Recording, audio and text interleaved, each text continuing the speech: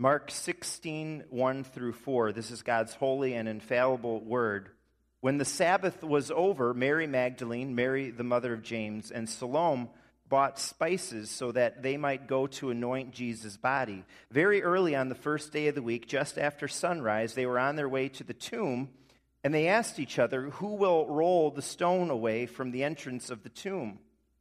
But when they looked up, they saw that the stone, which was very large, had been rolled away.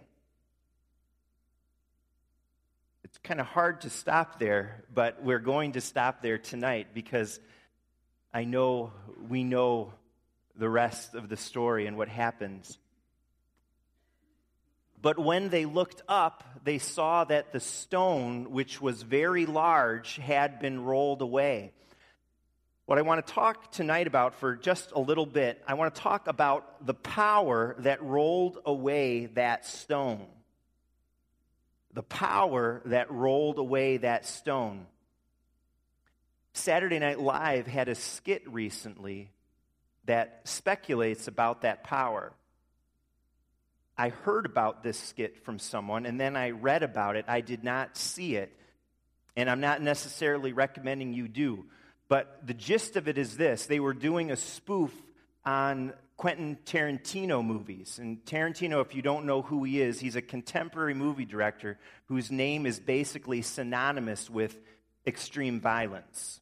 These movies are known for any number of things, but especially there's a lot of violence in them. In this skit now, we are to imagine a different Jesus than the one we have in the Gospels. We are to imagine a Jesus who came out of the grave full of revenge and anger, and who basically goes after those who betrayed him and condemned him to death. He goes after Judas and the guards and Pilate and everybody else.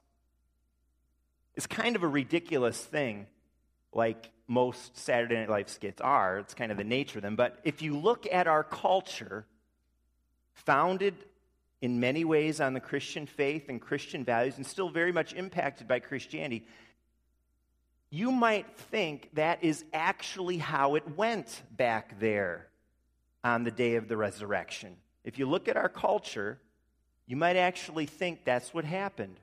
Cheap blockbusters are often revenge movies that are filled with retribution and payback. I noticed this past weekend, G.I. Joe 2 Retribution came out in the theaters. Millions and millions of people, including Christians, pay money to watch these movies and cheer along as the good guy shoots down the bad guys and gets even. We like retribution. We like the lack of grace. Even Christians do, especially in certain situations where we feel someone really deserves it because he did something bad. Someone does us in and we think, how can I get that sucker back? You tell me that doesn't happen. It happens at school. It happens in the way we do business. It happens on the basketball court, playing basketball with a bunch of guys. It happens when someone cuts us off on the road. We think, how can we get back at them? And then we do. That's justice, after all. That is what's right. An eye for an eye. There is something deep in human nature that relishes in that. We just relish in it. When someone does a crime, they're going to pay. You should see some of the stuff written on Facebook in response to terrible crimes. I've seen people, Christians, describe in detail what they would do to get back at a person who committed a terrible crime. Just horrible words, full of revenge, no grace. The reality is that will never work. This endless cycle of retribution and vengeance. It's not something you can ever get out of. The power of revenge will never solve a problem. We see it in a grand scale in the constant troubles in the Middle East with Israel and surrounding nations. And the issue is you have two religions, Judaism and Islam, which are both utterly without grace. They are both about payback. not forgiveness and love.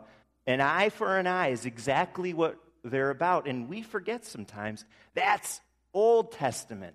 That's pre-resurrection. And where has that gotten things over the years? Not very far. Continuing violence, continuing problems, continuing hatred for one another. Our country, it seems over the years, has tried to inject some grace into the equation, but they don't seem to ever get it. We are so accustomed to the Easter story that we don't see how counterintuitive it is. What people today cheer for is when an innocent man gets even. That's what we cheer for, not what Jesus did. But the reality is not that Jesus couldn't be held by the tomb because he was bursting with revenge to get even, as that skit imagines, but because he was bursting with love. He was bursting with love, even for his enemies. And you know what? He doesn't need you and me to take revenge either. His death and resurrection atoned for payback and put an end to retribution and stopped the cycle. His death resets the moral order so that now there can be peace with God and peace with others. Easter wasn't about a surge of vengeance, but it's a surge of love. God so loved the world that he sent Jesus. So why don't we live like that more than we do? As believers in our churches, as we live in the world, as we look at our country and how we treat those who have made mistakes and done crimes, how we think toward and act towards people who perhaps have even mistreated us. Are we living on the cutting edge of the new order because we know Jesus and his resurrection and are actually living in the power of the resurrection?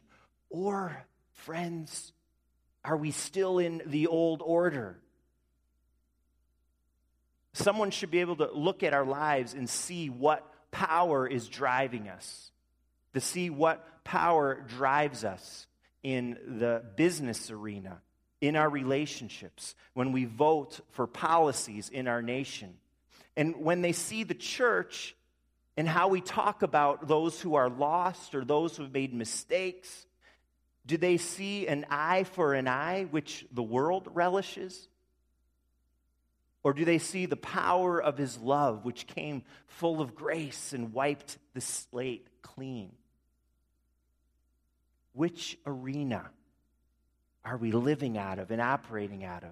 God's love initiated a new order. And we pray fervently that the power of that new order fill us and shape us and change us. May the power of his love empower us to live in the new order, filled with out of this world grace toward others. May even this celebration of the resurrection tonight in worship empower us with the power of his love.